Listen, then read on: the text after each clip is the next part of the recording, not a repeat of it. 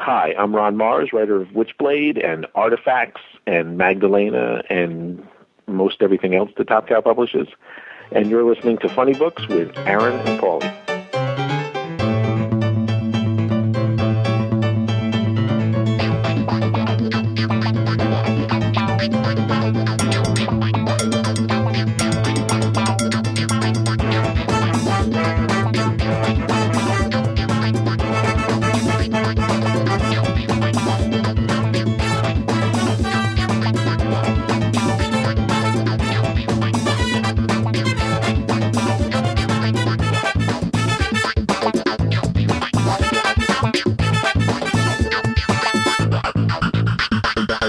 Perfect on the first try.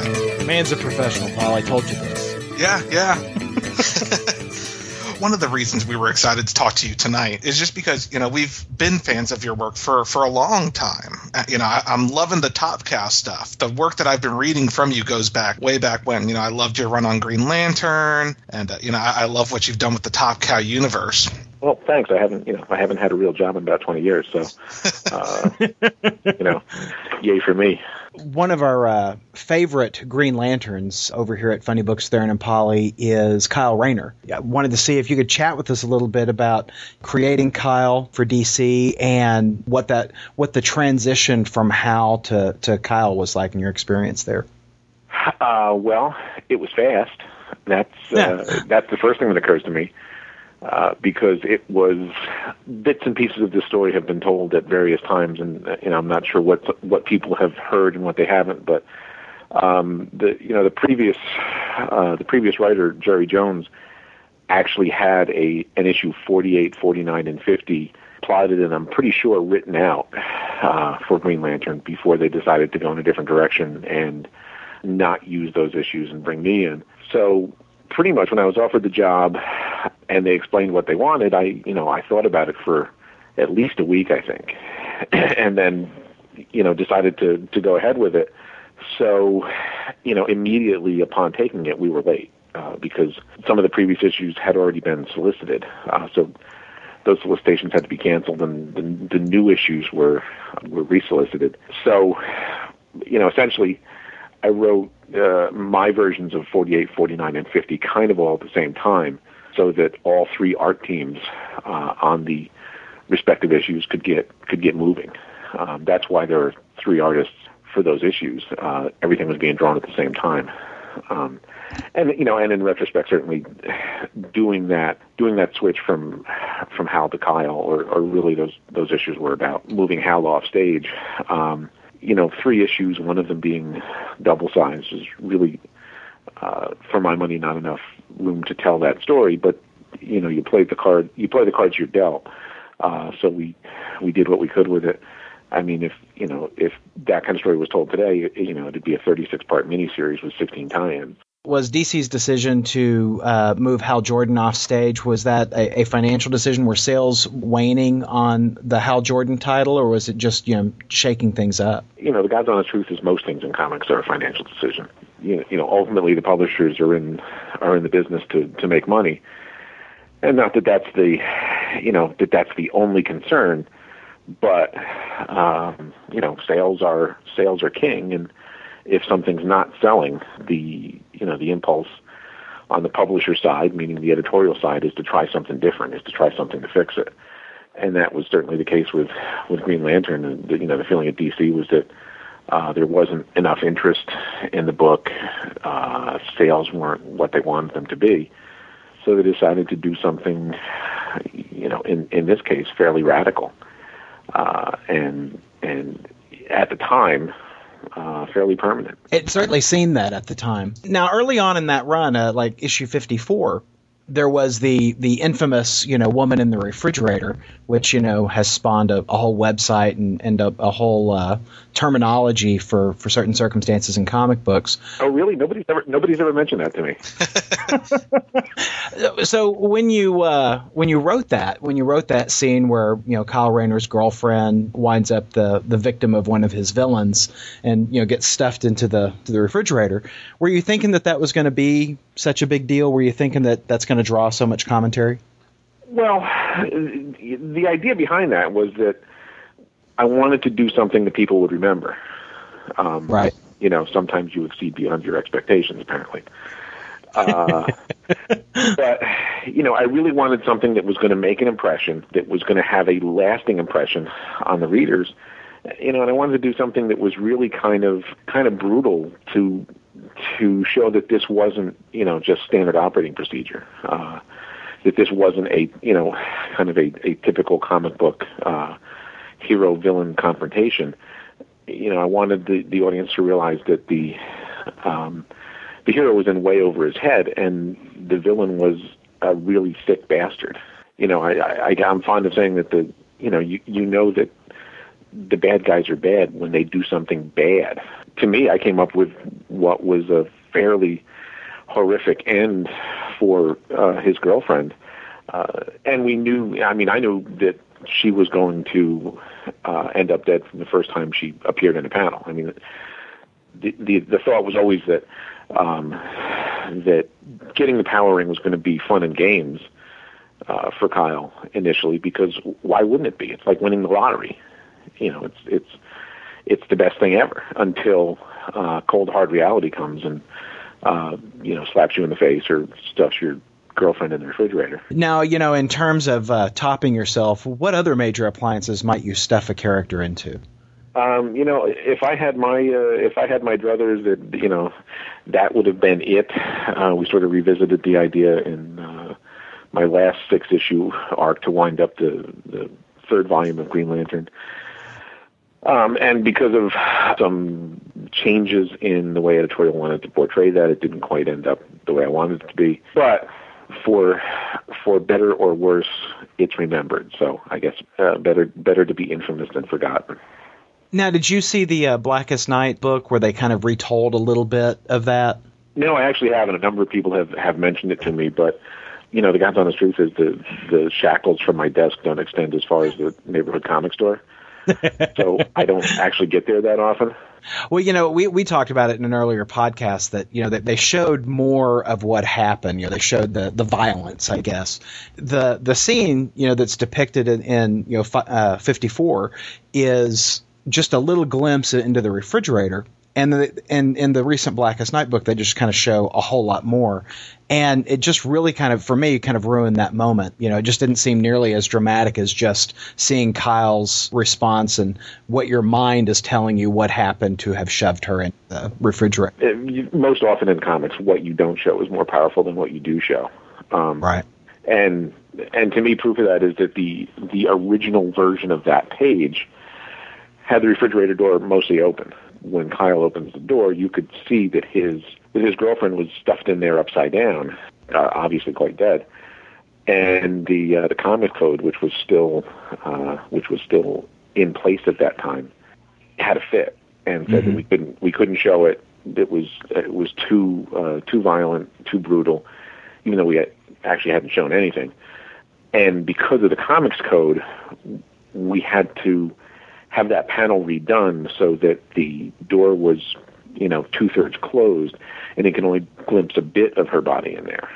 Now, of course, the comics code's censorship of that scene made it that much more horrific in people's minds, because I've had, you know, dozens, if not hundreds, of people come up to me with the assumption that she had been cut into pieces and put in there, you know, like so many cold cuts, and that was never the intention. And the first person that ever said that to me, I was kind of dumbfounded. And I thought, well, how would you get that out of that scene? And then going back to look at it, you know, because you're looking at an upside down body that doesn't quite, you know, isn't quite oriented as you would expect. Yeah, you can extrapolate that from the scene. So, you know, censorship wins again. There's that website out there, the Women in Refrigerators website. You know, what do you think about all the commentary that spawned up, you know, after the fact? I said my piece on the WIR website, and that's kind of my, you know, that's kind of what I think. And the short version is, yeah, you know why? Oftentimes the helpless women, the defenseless women, quote unquote, are the ones that pay the price, is because most of the stars of comic books are male heroes, and you can't kill them off, or you're cutting your throat sales wise. So the ones who end up paying the price are their significant others. Very often, certainly there are other instances where you do kind of question, if there's a misogynistic undertone or something like that. But to my mind, it was that wasn't the intention at all. But ultimately, people read into this kind of stuff what they want. If somebody has a beef about the way women are treated in comics, they're going to trot that out every time as their example. Whether it's there or not, whether it was intended or not, people bring to the table whatever their baggage is, right or wrong or indifferent. It's just the way that the stuff gets interpreted. And I kind of feel like once it leaves my hands, once it's out of my hands, I really can't control what. I mean, I can control what my intent was, but I can't control what people glean from it. So I tend not to spend too much time worrying about it. Now, you wrote Green Lantern after writing Silver Surfer? Yeah, Surfer was my first gig in comics. I didn't know that. Yeah, it was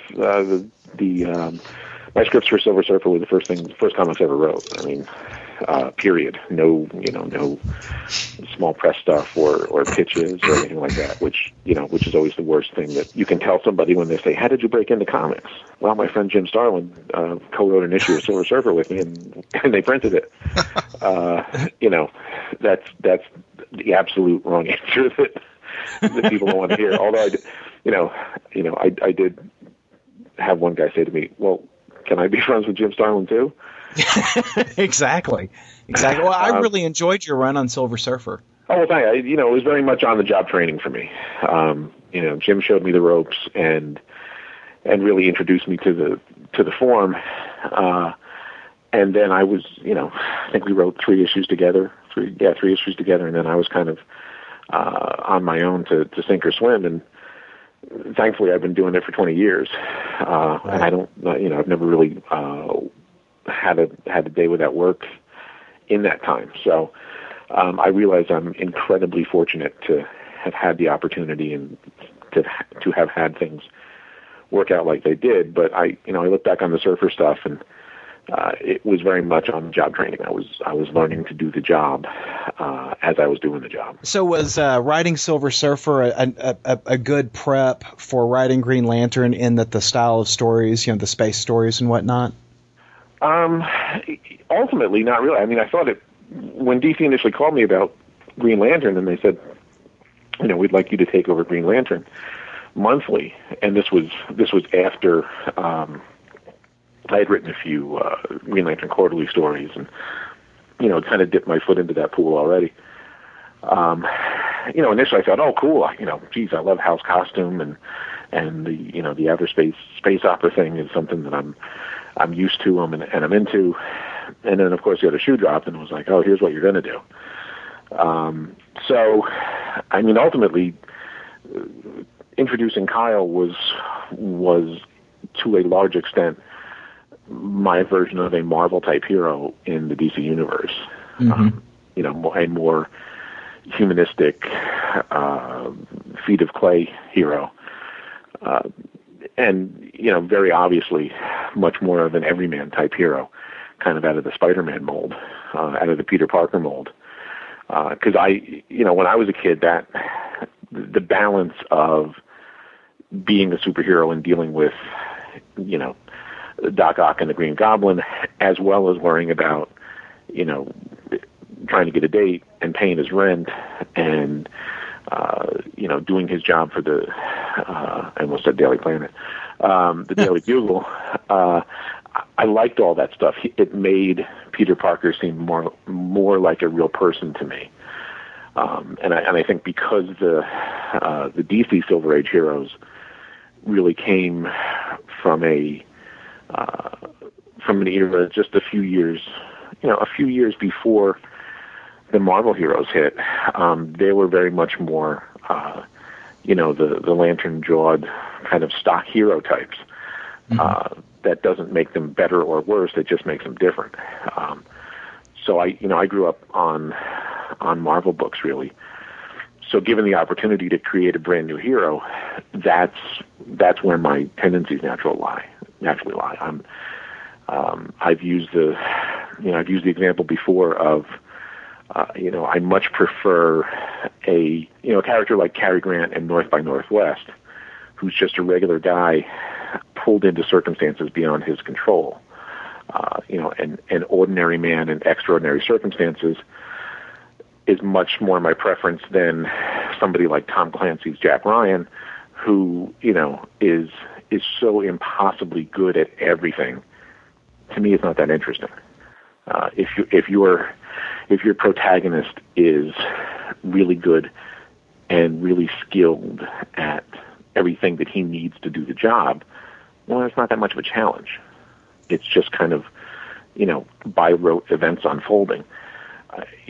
I'm, as a reader and as a writer, I'm much more interested in a guy that's way in over his head and has to suck it up and figure out a way to do the job even though he's not equipped for it. When you were creating Kyle Rayner for Green Lantern, what made you think of making a graphic artist a superhero?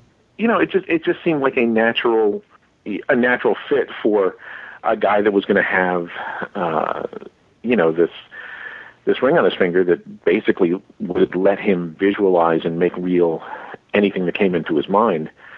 I wanted a guy with an overactive imagination. I wanted a guy who had a visual component to his personality. Right. And also in a lot of ways, I wanted to make sure that Kyle was not Hal.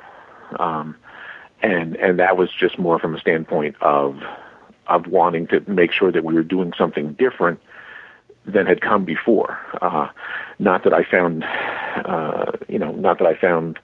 anything wrong with Hal's character. I just felt like if the decision was to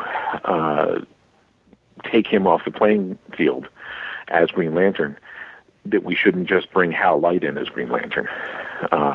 We should bring in somebody as completely different as possible, because if you're going to make a change, you might as well make a wholesale change rather than just getting a few degrees off from what you had before. Well, like I said, Kyle's just my favorite Green Lantern character, and I apologize for taking us down such a long Green Lantern road here, but how often do I get to talk to the creator of my favorite character?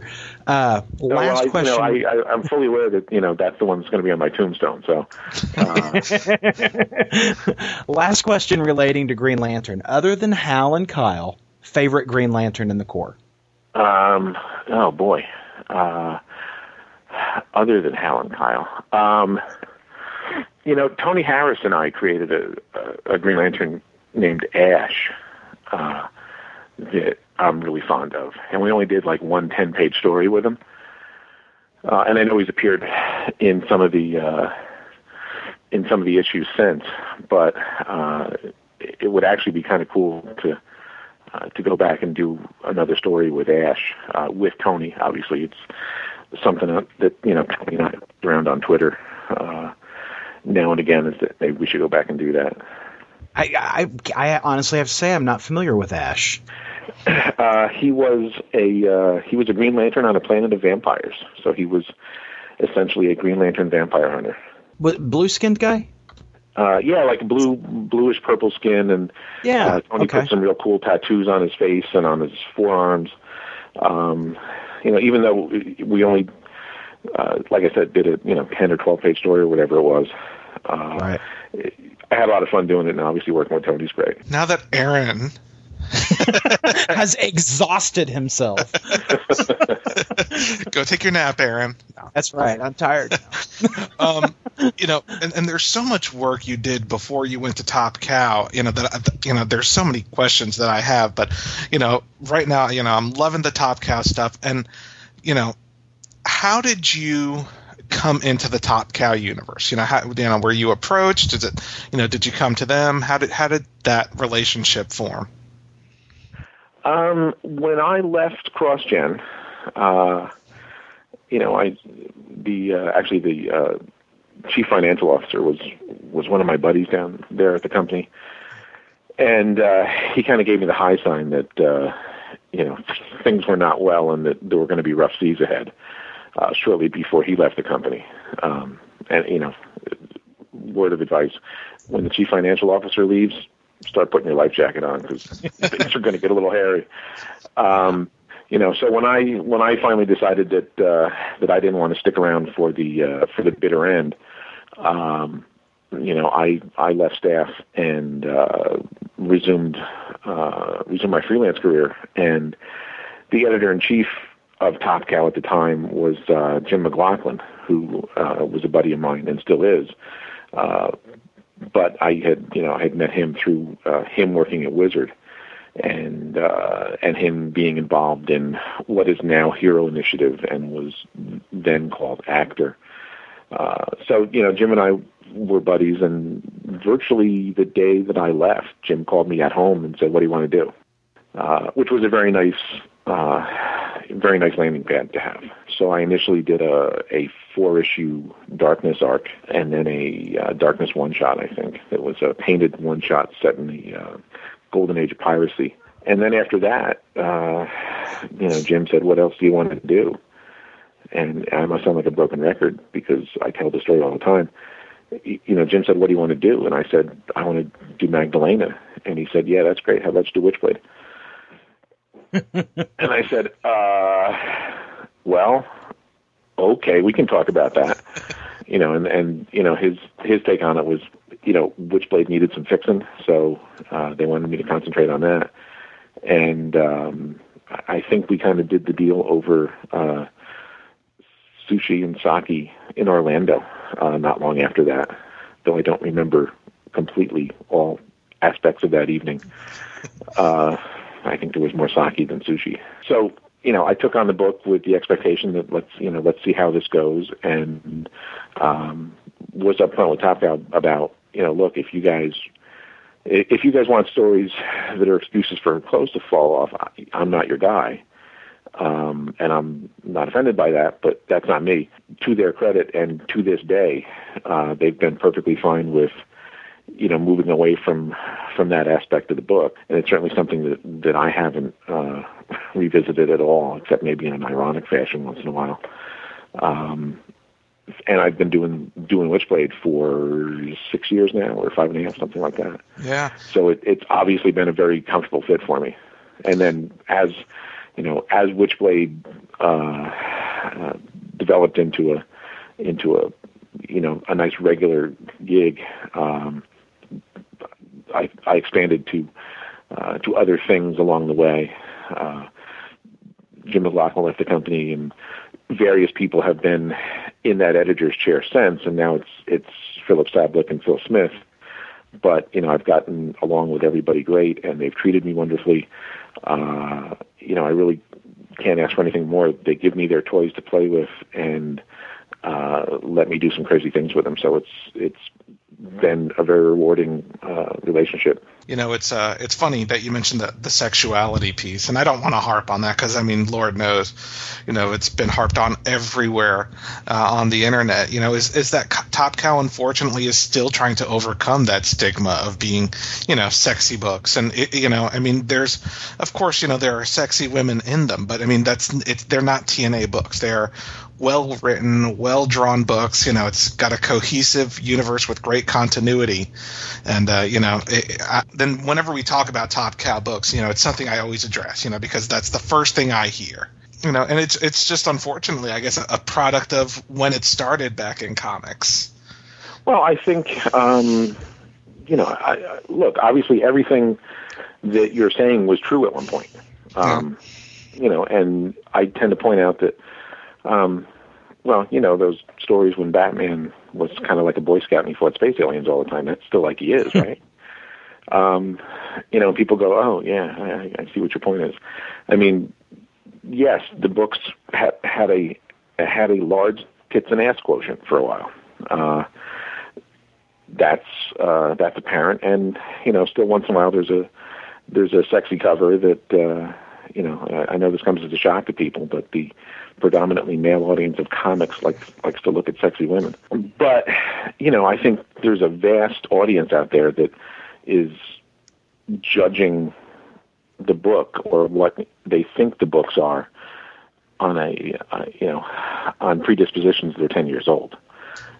And I've yet to have anybody that we've handed the book to or talked somebody into giving it a try that has said, "Oh, this is that same TNA crap that you guys always did," and I was right.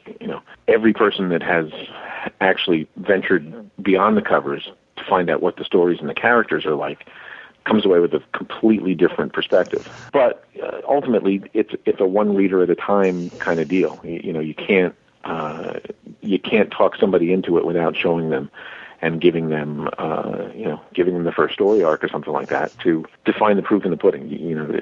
It's much easier for people to get over that wrong preconception if they've actually read the damn thing. You started with on Witchblade, if I remember correctly, the Witch Hunt arc. Is that the name of the arc? I think. Yeah, it was issue 80 was my first issue, and the idea was that I wanted to jump in and do an arc, a 6-issue arc that was going to be a ground floor read and establish everything that the readers needed to know about Sarah and the Witchblade, and also be a big enough story that it was worth 6 issues. It wasn't. It wasn't two guys in business suits sitting at a conference table talking for 4 issues. At some point that became kind of cool to do in comics, and I missed that memo. Brief aside to our listeners, you can get the trade paperback of that arc for $5 for 6 comic books. So just putting that out there, because I tell people that they can go get 6 issues for $5 or one 22-page issue for $4. Yep. See, there you go. That's a deal. So you started the Witch Hunt arc, and as things progressed, and I have to admit I didn't actually start picking up your run on Witchblade until right around the Firstborn arc. I think, and I think that was right before, or maybe right after. I'm gonna probably butcher his name, Stepan Sajic. Oh, you're closer than most. Oh, okay. It's Stjepan Sajic. But yeah, a lot of times it's just easier to call him Steve. Call him Steve for the rest of the show. When I think around when he started on the title, and I think it even said new reader friendly on the cover or something like that. So it's like, I think that was probably 116, which was his first regular issue, and the idea behind that was we knew that was going to be a jumping on point, and again, the idea was to make it as new reader friendly as possible, so that if somebody had never read Witchblade, had never read a Top Cow book, had no idea about any of this stuff going in, that the issue gave you all the answers you needed. I think I remember what inspired me to pick up the title was I read an article online about how you and Steve were signed onto the title through issue 150. Or at least had plans to go through 150. Yeah, that was a decision we made fairly early on, because the partnership was working great. He wanted to stay, I wanted to stay, and we just thought, well, what the hell? Why don't we just tell people, here's what you're going to get for the next 3 years. And and I liked that idea. It seemed like I can buy this, and if it's good, that means I can get that consistency on a monthly basis. So, and I have, I've loved the title ever since, and started picking up the trades of previous arcs that you've written. So when you started on the title, or, I'm pretty sure it probably wasn't when you started on the title, but was it around that time that you kind of formulated the idea that there was this larger storyline involving the 13 artifacts and all of that? It was kind of an organic process. And it's not like I set out to say, okay, what's the underlying mythology here? What's the larger picture? My chief interest was in going in and, telling stories about Sarah and making those stories compelling from a character point of view. Cause I think the best stories come from character. They're not plot driven, they're character driven. And I felt like if people cared about what happened to Sarah, they would come back every month. It wasn't just going to be, eye candy visuals. It was going to be, hopefully dramatic stuff that had lasting effects on the character, and we could make some changes to the character rather than just kind of having the illusion of change, which is what you have in most comics. So as we got into that, and as Top Cow gave me a fairly free hand to explore some of that, the pieces of the universe started to show themselves. The relationship, Sarah's relationship with the darkness, and what the Angelus was, specifically what the Witchblade actually was, because we were coming up on, I believe, the 10th anniversary of Witchblade's first publication with issue 92, and I felt like, well, geez, after 10 years, shouldn't we tell people what this damn thing is? Because it had never really been established in concrete terms what the specifics, what this thing actually was. There were hints and secrets and various pieces of breadcrumbs along the trail, but never, it didn't really lead anywhere. So I wanted to finally establish what the Witchblade was, where it came from, and through doing that, it led to a lot of the other stories and the broader concepts of the 13 artifacts and the relationship between the Witchblade, the darkness, and the Angelus. Now, I have a question actually about the 13 artifacts, and kind of a geeky question, I guess, because I read the Artifacts free comic book day issue, Artifacts number 0. That got everybody ready for it, and that was my first inclination that Tom Judge, from the Paul Jenkins series universe back in early 2000s, late 90s, was going to be involved in the crossover. And I remember loving that series, so I broke it out, reread it. Still love it. Actually, it's still great stuff. And in fact, it features early art by Clayton Crane. Just sure. And he was great at the time too. So at the time it was introduced that there were 6 artifacts. Now, maybe I jumped out of the Top Cow universe at some point, but is that something? Was the introduction of the 13 artifacts something that you brought to the table, or did that kind of progress after sometime between universe and your start on the title? I think I finally picked the number because God's honest truth. I think there were 6, there were 11. There were various numbers that were shown, mm-hmm. and various artifacts that were named. So I think we sat down and figured out that like 10 of them had been named, or maybe 11. Not all of which had been shown, but there were hints of this larger picture. So I just went for the obvious and said make it 13. And that's obviously a number of years ago, and now we're paying all that off. But again, that was kind of the organic nature of this. We sat down to figure it out when it became necessary. It's not like there was there was a universal Bible handed down to me with all the secrets in it. It was really a matter of doing the research, telling stories, and seeing what questions needed to be naturally answered, and coming up with answers for those that that will now form the backbone of the Artifact series. Now, Top Cow has always kind of had this shared universe thing, as far as crossovers. When Fathom was published, Tomb Raider, the characters would cross over into, Witchblade, things like that. But you've done a ton of work in building this organic continuity, this larger mythology to the universe. And, to his credit as well, I know Phil Hester, with his work on the Darkness title has, been involved in that as well. It's kind of funny because you actually write 3 titles featuring strong female characters and featuring 3 of the artifacts. Witchblade, the Angelus, and the Magdalena. Angelus I think is on issue 3. as of the time we're speaking right now. Magdalena? 3 is out, 4 is almost done, and that will all finish up before Artifacts 1 hits. And and Magdalena #1 just came out, and that is a miniseries, correct? Not if we can help it. Oh, that would be great news, actually. We have 8 issues of Magdalena planned, and everybody involved would like nothing more than to just keep going with it. So it all depends on what the sales are like. So far, the response has been really good, and the first issue sold out. So signs are good, but I think some really wise person said that everything in comics comes down to sales about 20 minutes ago.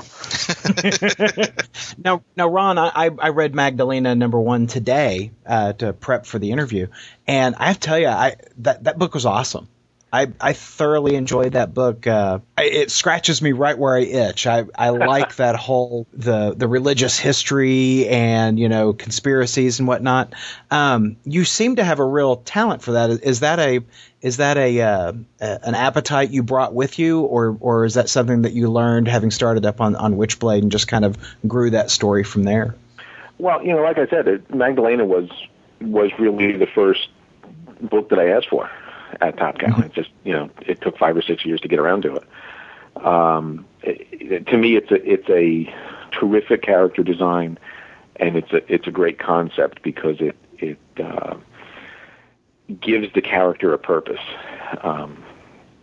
It's to me, the Avengers and the JLA kind of sit around and wait for somebody to attack them at their headquarters. Right. Magdalena has a job. The Catholic Church tells her to go out and take care of things. So there's always fodder for new stories.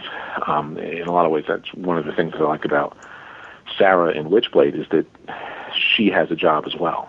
She's a cop. She's naturally brought into conflict with, criminals and the supernatural, and there's a constant forward motion to the story. In the case of Magdalena, it's that hits a lot of the buttons that I really dig. The supernatural history in general, folklore, and I'm also fascinated by the Catholic Church, even though I wasn't raised Catholic. Right. The pomp and circumstance of it all. More from a non-religious aspect, from a from the standpoint of the historical and the political aspects of the Catholic Church since its founding, I find really interesting. And plus, all that ornate stuff is like a really great backdrop for a comic. So,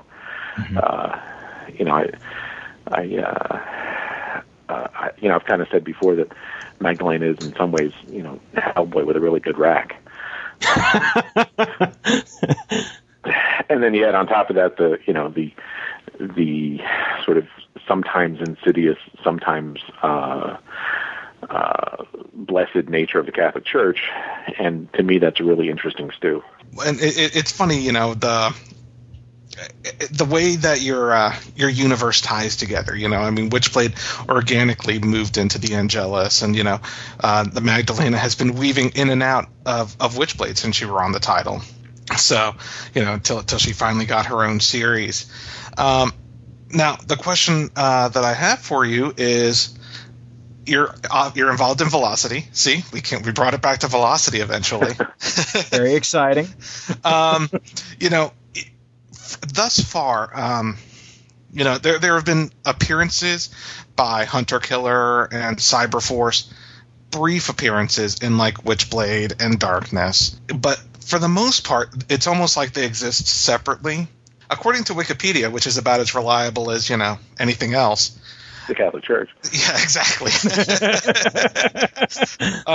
You're potentially involved in a Cyberforce relaunch as well. Yeah, I wouldn't sleep if I was involved in a Cyberforce relaunch. Oh, okay. Well, there you go. There's just not enough hours in the day. I mean, I know what's going on with Cyberforce, and they're not ready to announce it yet. But I can say that at this time, I am not involved with it. even though I dig Cyberforce, I'm especially fond of Velocity. There's more than enough on my plate to keep me occupied. My editors are already drumming their fingers impatiently for me to hand in stuff. I don't need to put anything else on the docket. Well, but you are involved in Velocity, and are we going to see those characters, in Artifacts, or is that still, are those universes still going to technically be coexistent but not together? No, this is absolutely a universe-wide crossover, and while it's obviously more concerned with the supernatural aspect of the Top Cow universe. I think most of us that ply our trade there kind of feel like the universe for Top Cow has two distinct sides to it: the supernatural side and the sort of sci-fi tech side. Which would, of course, include, Cyberforce and Aphrodite and Hunter Killer. I've been, most of my playground has been the supernatural side. But one of the things I really like about the Top Cow universe is it does have those two flavors. Mm-hmm. It's not just one, it's not just one dish at the buffet table. There are a couple of different things that you can come through and get, and I think it's actually I like when they rub up against each other, mm-hmm. which sounds kind of sexy actually. I like when the recently concluded Aphrodite guest appearance in Witchblade, or when the Hunter Killer character showed up in Witchblade for a few scenes. I think it's cool when they kind of brush up against each other. But not too often. I think, familiarity takes some of that magic away. So, if they were constantly crossing over with each other, I think it wouldn't seem quite so cool. But because they're kept on a leash and these characters aren't interacting all the time, I think when they do interact, it kind of means something a little more. So, I was all for getting those characters into Artifacts, even though Artifacts was supernaturally based and very much a story that has Jackie and Sarah at the center of it. So tell us the basic core concept of Artifacts. Witchblade has been leading up to this. I'm assuming certain elements of the Angelus are probably leading up to it as well, since it's ending around the same time that Artifacts is starting. Yeah, the Angelus, actually Tom Judge's first appearance in quite a while was in Angelus 3. So, so we kind of, my general theory on continuity and crossovers and guest appearances and all that is that they should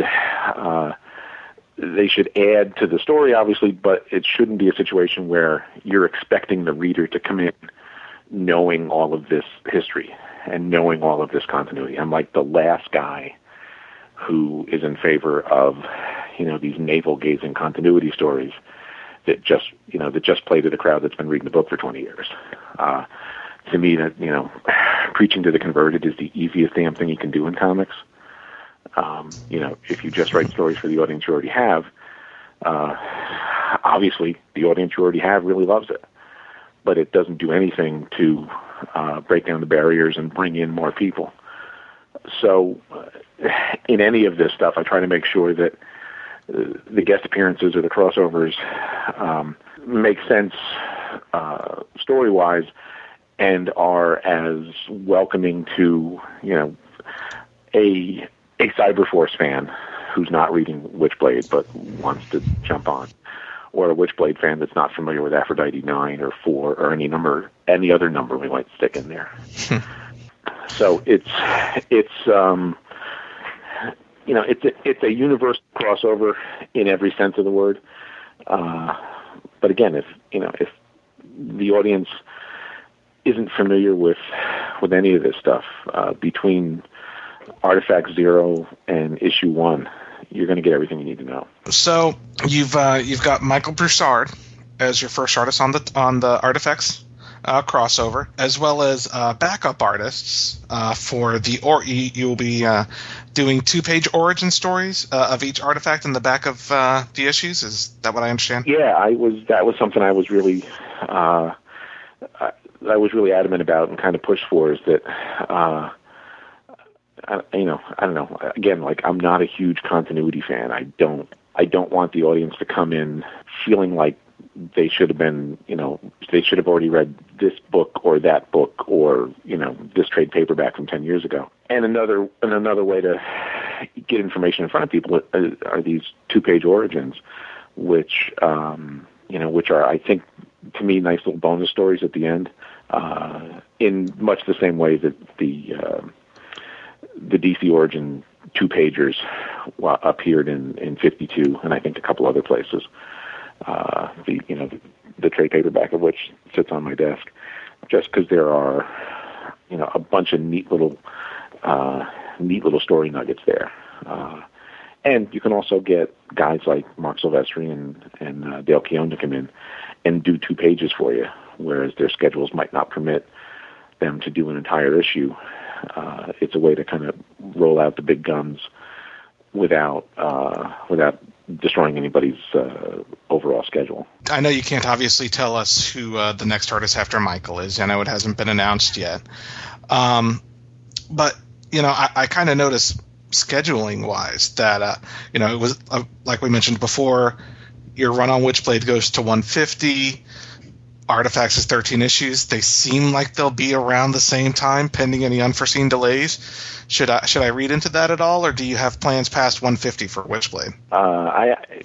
Assuming everything goes the way we think it's going to go, I actually plan on being on Witchblade for a good bit longer than 150, because Stepon and I, or Steve, as you know him, and I have realized, we sat down and realized we actually have a hell of a lot more stories to tell than will fit between now and issue 150. There's a lot more material that we want to get to before we're done. So, as long as he's in, I'm in, and as long as I'm in, he's in. So, as long as Top Cow will have us, we're going to stick around. That's fantastic. And, we're really excited for the Artifacts crossover. I know I definitely am. Absolutely. It looks really exciting, and, even though it's new reader friendly, I love the callbacks to people who have been involved in who've been reading the Top Cow universe for a while, like the Tom Judge appearance in The Angelus. And when I saw his character, I just, it was a total geek moment for me, because I know he died right before your run on Witchblade started, and so I was very excited to see him, and just really excited for the upcoming crossover. Cool. Well, it's music to my ears that you guys are excited for it. Obviously, the idea here is really that if somebody has been reading my run on Witchblade for the last 5 or 6 years, or what Phil's doing on The Darkness, or has maybe just jumped on with Magdalena, or has never, set foot in the Top Cow universe before, Artifacts is the kind of the be-all and end-all. We want to make sure that the longtime readers get the payoff that they've been watching unfold for the last number of years, and we want to make sure that new readers can come in and be introduced to the characters and the concepts in a way that's comfortable and accessible, and that they'll want to stick around afterwards. Ultimately, that's the purpose of any big event comic is twofold. It's to pay off a big storyline, something that's bigger than will comfortably fit in any of the monthly titles, and it's also to generate interest and hopefully get some people to stick around afterwards. So if we accomplish both of those goals, I think we're going to be a bunch of happy campers. I know I'm having a ball so far, and working with Michael on the first 4 issues is great. I mean, there's the artwork that he's turned in so far is just spectacular, and only only a little bit of it has dribbled out there so far. Yeah, I mean, I love his stuff. You know, he in such a short time in his run on the Darkness and Unholy Union before that, and you know, he's just progressed so far as an artist, and you know, I love his stuff. It's always been great, but it's definitely getting better. Well, So. You guys haven't seen anything yet. When we just started discussing the story, and you know, we wanted to make sure that there's a you know, kind of a big bang moment in issue 1, something that makes readers both new and old kind of go, "Oh my God, I got to, you know, I can't believe that just happened. I got to come back next month and see where this goes." And I think we did that. I mean, there's a fairly drastic scene in issue 1 that hopefully gets people excited for what's to come. And no, I'm not going to tell you what it is. I was about to say, damn it, what if we promised not to release this for a while? We'll just keep it between the three of us. Nobody else has to know. You know, Ron, thank you so much. I know you've had a rough day, you know, and I know you're tired, so we really appreciate you taking some time out to talk with us. Oh, no problem, guys. I'm really happy to do it, and very thankful for the interest. It was awesome chatting with you tonight, Ron. Yeah, again, and good luck with Magdalena and all of your books, and you know, we're definitely looking forward to Artifacts, and hopefully we can have you on again. Thanks, guys. Let's do it again soon. Definitely. Absolutely. Thanks, Ron. Podcast theme music graciously provided by Mark Andrew Pope. For more information, visit markandrewpope.com. Funny Books with Aaron and Polly is a production of ideologyofmadness.com. No Spider-Man clones were harmed in the production of this podcast.